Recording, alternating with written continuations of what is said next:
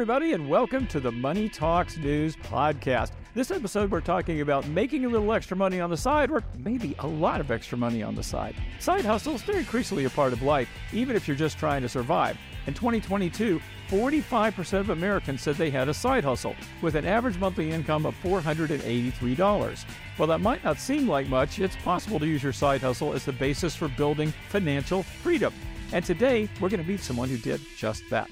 I'm Stacey Johnson. As usual, my co-host will be financial journalist Miranda Marquardt. Hello, Miranda. Hello, Stacey. Very excited. Fun topic for the new year. I know. I'm excited, too. This is my first podcast of 2023. I'm very excited to be here.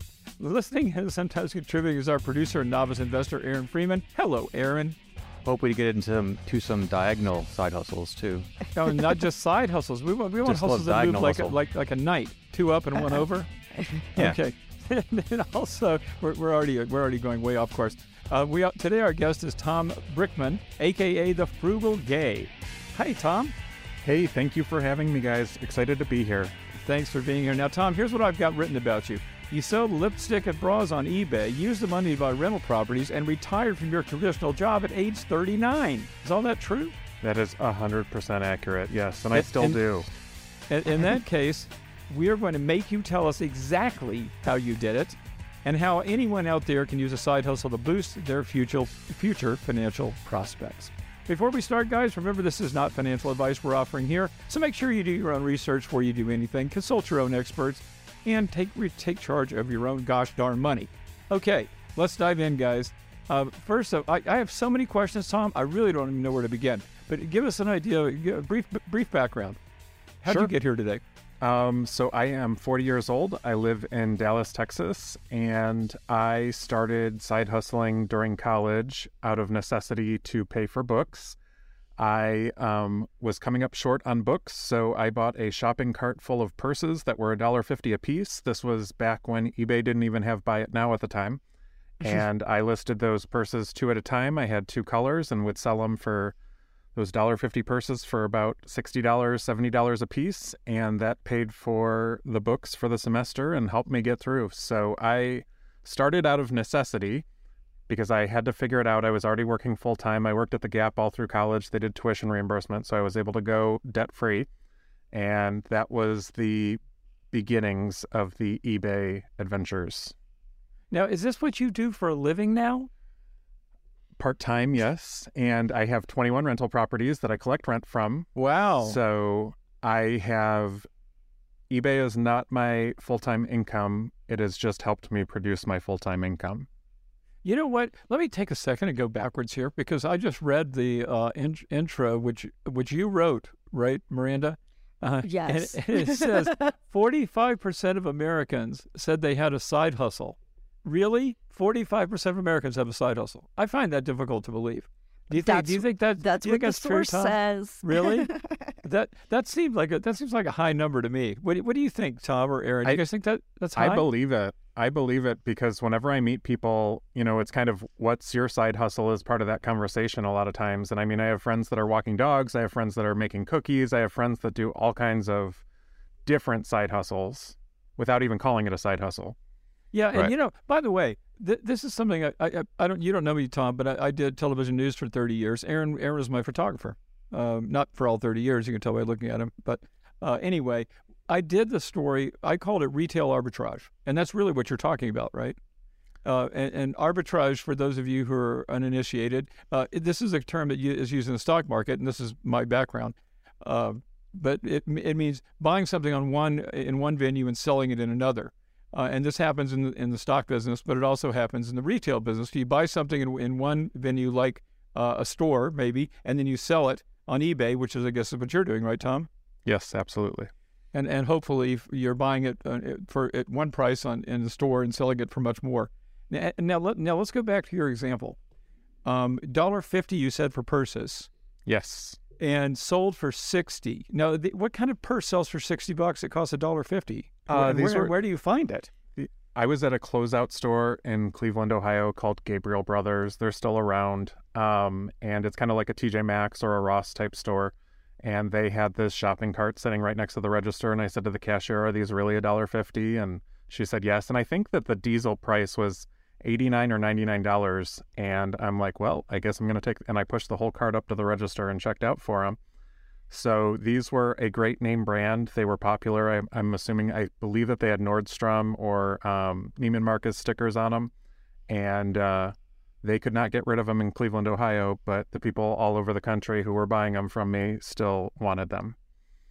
That's really interesting. And you know, one of the things, when we did this story, the last time I did it, I found something, what I was doing what I was exploiting, as an example, at least for the news story, was buying something locally on Craigslist and then selling it nationally on eBay. So in other words, somebody's got some antique, as a matter of fact, this is specifically what we used, an antique gumball machine.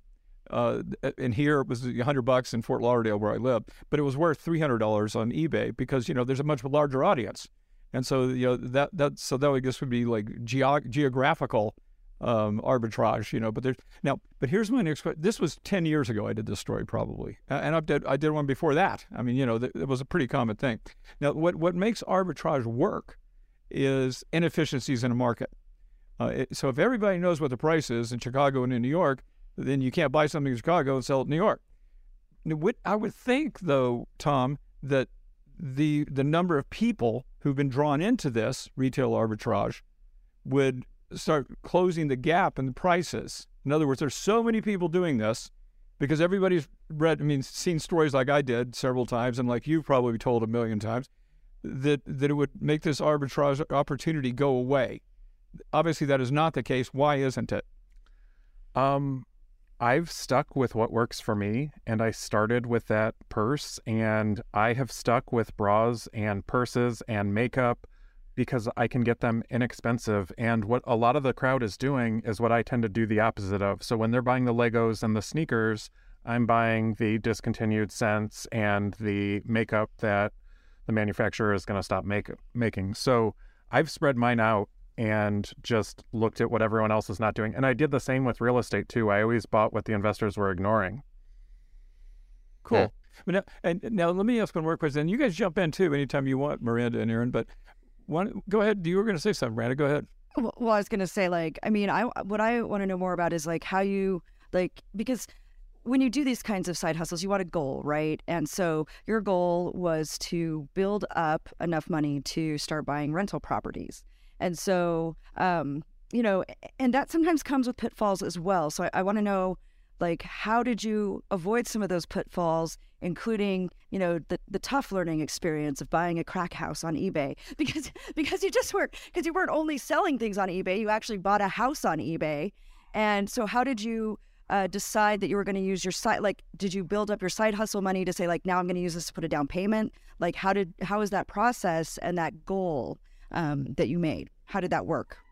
It was always, I have to figure out how to, I wasn't doing down payments. I was doing cash properties. I bought properties in 2004 and 2005. And it was like, when I went to go buy a property in 2009, I was traumatized by that underwriter. And they're questioning, why are you spending this money at the 99-cent store? So when I went in 2010 to buy the next property, I'm like, I need to figure out how I can buy this in cash. And that was obviously at the bottom of the market. And there were lots of opportunities that investors ignored, these $10,000, $15,000 condos. So my goal was 10 or 15 or 20. I think the most expensive condo I bought during that period was $37,000. So that was the goal. I did have some duds along the way. I had stuff that would expire along the way, like deodorants expire. And I just learned real quick, either one, to pass it off to another reseller and sell it at a loss, 2, donate it, or 3, bundle it and do kind of like I do this a couple times a year with stuff. If I've had it for too long, I'll fill up a large flat rate box, sell it for $50, get it out of my house, get it out of my inventory, and move on. Because there were duds. There was times where I bought, stuff that I'm like, oh, this is going to hit, this is great, and then I couldn't move it at all. And that's part of it. But I'm looking at such inexpensive items, like the bras were $2 bras, and the makeup, I was just shipping out makeup yesterday, and we paid 10 cents for 10 cents a piece when we bought these lip liners that I was shipping out. So when I have a dud and I have 100 pieces of makeup that I can't move and I paid 10 cents for them, it's a much easier pill to swallow. I never ran myself into debt buying any of my inventory. It was always, I buy as much as I can conservatively. and Now, what can I make that let me generate? interject here something too, Tom, that, I know, I feel like I know you because I listened to you on the air before. And I'm sure a lot of people out there are listening to this right now, and they're going like, wait a minute, frugal, gay, and women's accessories. These are not related, right? I mean, you happen to have a background in women's accessories because you worked at the Gap, right? I did. So you saw that sells better, and people are like, well, why didn't you do the men's stuff? And I can make a lot more selling 10 bras to the same person because the man is going to come and buy one pair of jeans from me, and then I'll see him again in 5 years when the jeans rip holes in them. So I just learned really quick early on working at the Gap that this is what sells. These are the decision makers. There's a lot of money here that often gets overlooked. But just from my sales, and even when I do sell men's products, they sit a lot longer than the women's products do to turn over. So you developed an expertise. So you know a bargain when you see one in this category that you've chosen to use, right? Typically, yes. So like last week, I was buying Jessica Simpson sweaters for $2, and those will not sell again until next holiday. But I'm buying them at $2 now because I know I can turn it into 20 or 25 in November or December. So if we want to do this, and this is the way I often approach these kind of conversations, Tom, I want you to turn me in to somebody that can do what you're doing. So what advice would you give me? Would you say, like, for example, you need to develop an expertise in something, so you see a bargain when when you see a bargain, you know it's a bargain, right? Correct. And I think the key here is patient for me, because there are people who can flip this stuff much quicker with a much smaller profit margin. For me, patience is profitable. And like when I did a Bath & Body Works order on their semi-annual sale, I know that I'm not going to sell that product again for another year because all the resellers are going to be out there having it right now. And I know if I hold it for long enough that they're going to work through their product, just like I did. Like I bought these colognes last year and then I sold them this year for Christmas, and I was selling them I bought them for $11 and I was selling them for about $100 to $150. So, wow. Yeah, there's opportunities out there, and if you just go with the rest of the flow and you list them, you can turn that $11 into a $40 perfume. But what I tend to do is cycle through it a little bit slower, but with a much higher profit margin. Okay, so now, what's the most money you've ever made in a year from arbitrage like this, retail arbitrage? 48 to 50,000. Okay, doing that. That's good. I mean, I ask really personal questions because I'm sure that's what people are thinking. They're listening to this. They want to know how much money they can make. And also, one of the things I think about, too, is you've got to send this stuff to people. You're sending one bottle of perfume to somebody in the mail, right? I know. You've got to ask this. you've got to haul your butt to the post office and mail that stuff off. Like, where are you storing all this stuff? Where, how you organizing it? I'm sitting in my eBay room, which is why I do my interviews like this. So I'm actually in the eBay room, and then anything that I can't fit in the 2-car garage, I can't source and buy. So I have all of it self-storage and that in my own home, and that helps me cut down on storage fees and excess. Wow. That's cool. But is it a pain? Oh, and also, here's another question. Do you lose money on some stuff? Do you make mistakes? Absolutely. Yeah, I bought a pallet of toys that I thought was a home run, and the toys did not sell like I anticipated. So those were sold off as a loss. There were also times where I'll buy too much of something and I can move a certain percentage, and then I'll have to sell it off to wholesalers. I'm very centrally located in Dallas, so I have wholesalers that will buy from me and take it out to the flea market, and then I've formed relationships with them. So when they have too much product, they can say, hey, do you want this? And it's brought me some really great deals over the years as well. Do you look for collectibles ever, or do you just stay in the categories that you've discussed already? Someone asked me this just yesterday, and I said, if I can find something at the right price, I will absolutely sell it. But I never set out to look for collectibles. But if I found the right product, like I sold a $100 nail polish recently, and you would never think that someone would pay $100 for a nail polish, but it was a super rare old nail polish that was never publicly sold, and this company is now defunct. So I will sell anything that I can make money on, but I never set out to look for collectibles. You're doing a lot of research. When you first started out on eBay, like back in the day, and I've sold a few things on there, I mean, the fees and shipping costs, the fees on eBay and the shipping costs and stuff was a lot less. I mean, now they've radically changed all this. But you're charging the person buying it the shipping, right? Yeah, not always. So do you have like a price point in which you say, if I can't sell it past this point, it's no good to me? I don't touch anything that I can't profit $10 from is my rule of thumb. So if I Oh. know that I can make $10 profit on it after all the eBay fees and the shipping fees, then I'm all in. But if I can't make $10, it's usually something I don't want to mess with. Miranda, have you done this before? I bet you have. I have done a little bit of it before. As we know, I am like the world's laziest person, and so like, well, okay, that's not true, but I have done it before. But it is not my favorite thing. So just because it does take, you have to, be on the hunt for the deals. You have to be able to like buy them in bulk, and then you have to sit down and you have to send them out, and then you have to deal with people who might complain, or all of this other stuff. Like you have to deal with customer service complaints when they get the item. Yeah. And so I have dabbled in it, but it's just a lot of effort. When I hear people like you, But, Tom, yeah. talking about this, or I see people selling courses on it, they make it seem like it's really easy.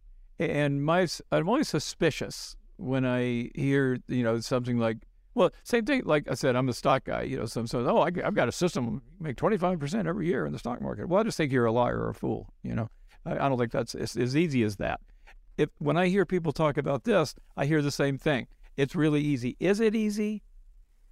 I think that there is a fake course sold out there to make it seem like it's easy, but in my opinion, no. Just like Miranda just said, there's customer service, there's lots of different issues that come with it. You have damaged product, you have stuff that expired because it sat for too long, you have stuff that melted by the time it arrived to the customer. So I think that there are versions of that. And then there are, you can send this off and sell it on Amazon and they can fulfill the order, but then you're also subject to Amazon's return policy. And like I had a friend who she spent $50 on these advent calendars and she was selling them for 70 or 80, and then she gets a return on one of them because they didn't like the prizes inside the advent calendar, and now she's just lost $50 on one sale because Amazon makes you take it back. So I think that there are definitely ways to make it easier. I prefer the higher markup and fulfilling the orders myself, and that's why I have kept it in-house and I touch all my products. But there are ways to do it. I just have never done it the easy way, and that's kind of been my thing as well all along. Okay, then in that case, I'm going to ask you one question, but I don't want you to answer yet. Here's the question. If I want to make extra money on the side, is this something you would recommend I do? Don't answer yet. I'll tell you why, because we're going to take a break first, and then you guys are going to have to wait through our little break before you find out whether Tom actually recommends you do this or not. We will be right back. And here we are back again. So, Tom, give me your one-word answer. Should I do this if I want to make some extra money on the side, or are there other things I should explore first? My one-word answer is I yes. guess that you can't really answer one word with what I asked you, but your one-word answer is yes, I should do that. But there's a ton of different ways, and it depends on what you want the outcome to be. I worked with someone this summer, and they had a goal of making $1,000 for Christmas gifts. And when he went and bought $280 worth of toys on clearance at Walmart, by the week before Christmas, he had sold them all, and he had made his $1,000 goal. So that was his goal with that purchase and that $280 investment. So it depends on your goal. And, if you can't stand shopping, then I certainly wouldn't send you to do arbitrage at certain stores. And that maybe you prefer the dog walking or the baking or the multiple other ways to generate income. Let me wave my hands in the air right there. I hate shopping. And I'm actually not a fan I of have dog a walking question. either. So I know you can do this on eBay, and I know you can do this on Amazon. You said you have a store. Can you do this on Walmart? Because I know that they're trying to be like an Amazon. I don't know anyone that currently is doing it, but yes, they allow third-party vendors to sell on Walmart. Yes. Uh-huh. Are there any other sites that could do this right now? Beyond Amazon, there's multiple different Poshmark. There's so many different, and then you can also do it locally, which I do on certain products. Like if I can get a great deal on a big product that I know I don't want to ship, I'll sell it on OfferUp. I'll sell it on 5 Miles. I'll sell it on Facebook Marketplace. So there's a ton of different options for selling it.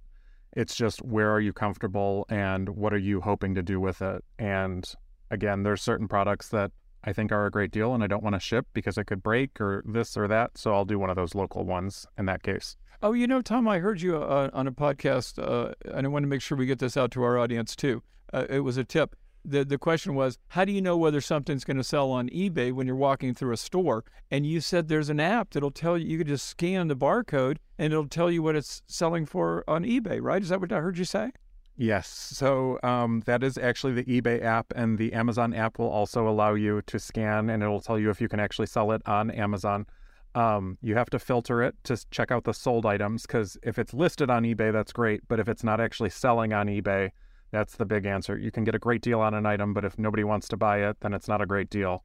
So it's just the eBay app, and it's not a special seller's app or anything like that. And you can scan, and you're not scanning like the TJ Maxx or the Ross barcode. You're scanning the actual manufacturer barcode, and some people get caught up on that as well.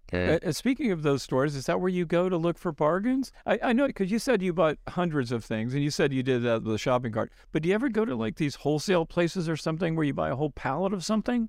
I have, and with those, a lot of times you're the third or the fourth person that's being sold off to. So I love to get in where that manufacturer, like Nike or whoever, is donating it to someone, and then buy it directly from who they're donating it to. How so do it's you not do cherry that? picked. Like what give me an example of what, something like that. You're getting in your car, you're going somewhere. Where are you going to buy this? So there's wholesalers all around, and DFW is a great area where there's a lot of different companies that donate products, and those charities who get the products sell those products off to keep their business operating. And okay, charities, I see. Yeah, so charities get it. So when people are like, I have a deal with Amazon and I'm getting it from Amazon, that's not true. Amazon's actually donating some of it off. Whoever they donate it to is selling it off to the wholesaler. And that's also why I feel confident with my product, because I can source exactly where it came from. So that's a question, like, how do you know that you're not buying stolen products if you're buying from good point. I like to be able to trace my products right back to who they came from, where they came from, are they authentic? And there's stuff, if I can't do that, I'm not interested in buying or purchasing, because I can't trace where it came from and the whole origin of it. How do I find the wholesaler or the charity or whoever's got this pallet of stuff that's been donated or that's been bought by a wholesaler? There's several. There's Habitat for Humanity is all over, and there's a lot of companies that donate right to them. There are stores like Ollie's Bargain Outlet all over the country, and those they will buy from wholesale or from charities and sell it right in there, and you can go scan in Ollie's. Just don't scan the Ollie's sticker. There's bin stores, which are really popular right now, and what they're doing is they're buying the pallets of Amazon merchandise, they're putting them out in bins, and then they sell everything in that bin for $9 one day, $7 the next day, and so on. Oh, yeah, I've seen that. There's opportunities in there. With me being in a warmer state like Texas, I go to the flea market, and that's how I got connected with my certain wholesalers that I buy from.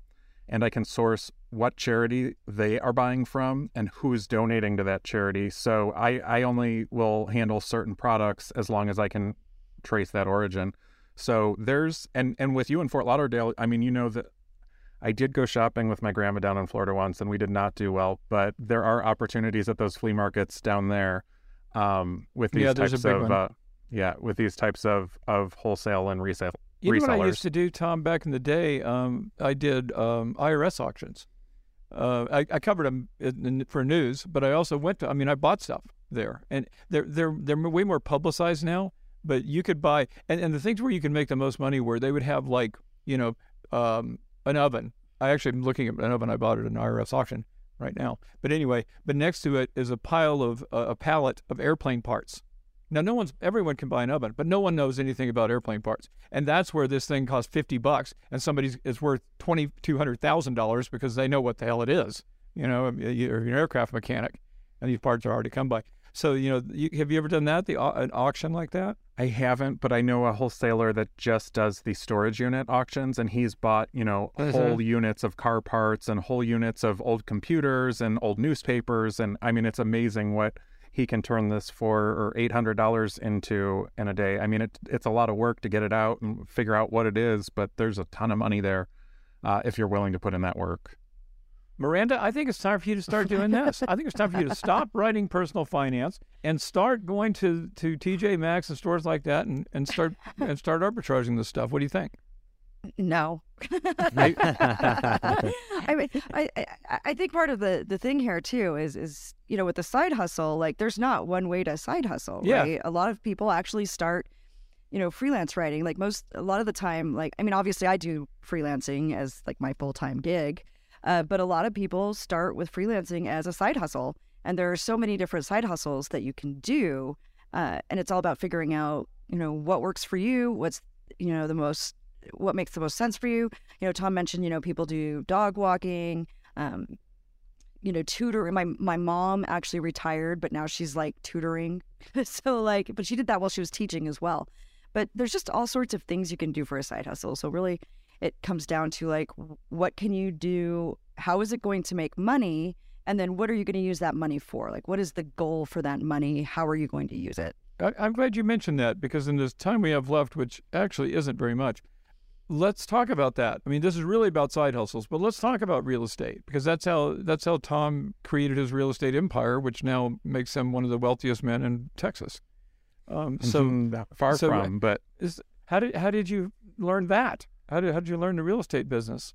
That started really early with my dad. We did have one rental property when I was growing up, and I used to go over and paint with him and collect rent with him on weekends. And it was just one of those that I learned that early on. And then I decided to get into it when I was 21, not because I wanted to build wealth, but because I didn't want to pay $375 in rent, which was what my rent was at the time. I was like, I need to figure this out. So I actually house hacked without knowing I was house hacking. I bought a duplex. It was a $90,000 duplex. My tax payment and insurance was $738, and I could rent the downstairs for $600. So that allowed me to live for $138, and that sounded a whole lot better than $375. I got a rude awakening the following summer when the furnace went out, or the air conditioner went out, and I had to pay $3,000 to replace it at the time. But that was the goal with getting into real estate, was how can I make this generate income for me? And that house was able to generate $600 in rent from me. So that's how I dove in. And how many units do you have now?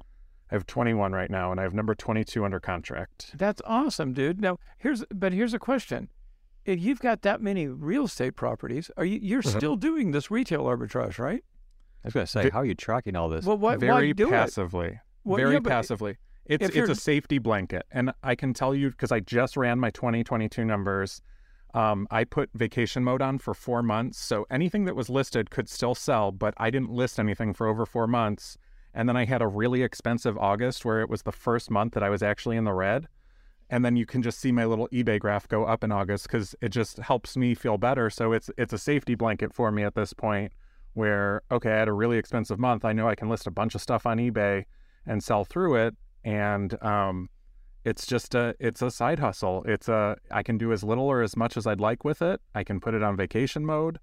And that's kind of, I've done this off and on since I was 20 years old, and it's been over 20 years of off and on with this. And it's you must think it's fun too. I do enjoy it. I do love buying something for $1 and selling it for $20. I mean, it's just a rush of, I made that $1 turn into 20.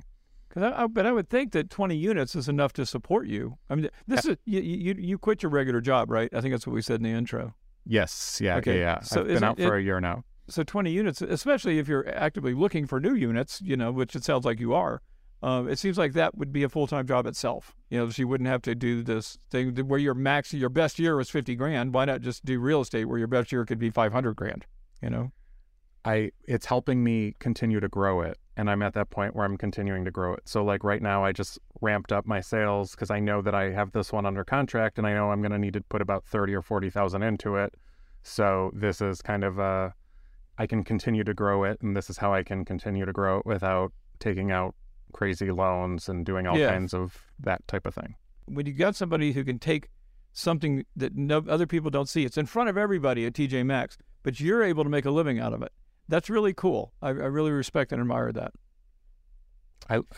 It's gotten me to where I wanted to be. And you know what? If it takes me cleaning out a hoarder house or buying a crack house and doing the work myself, that's what I was willing to do to get out of my traditional job. I forgot. We can't close this podcast until we hear about the crack house. I heard it about it last time I heard you on the air, but Miranda mentioned it. Let us explore what happened when you bought a crack house on eBay. What happened?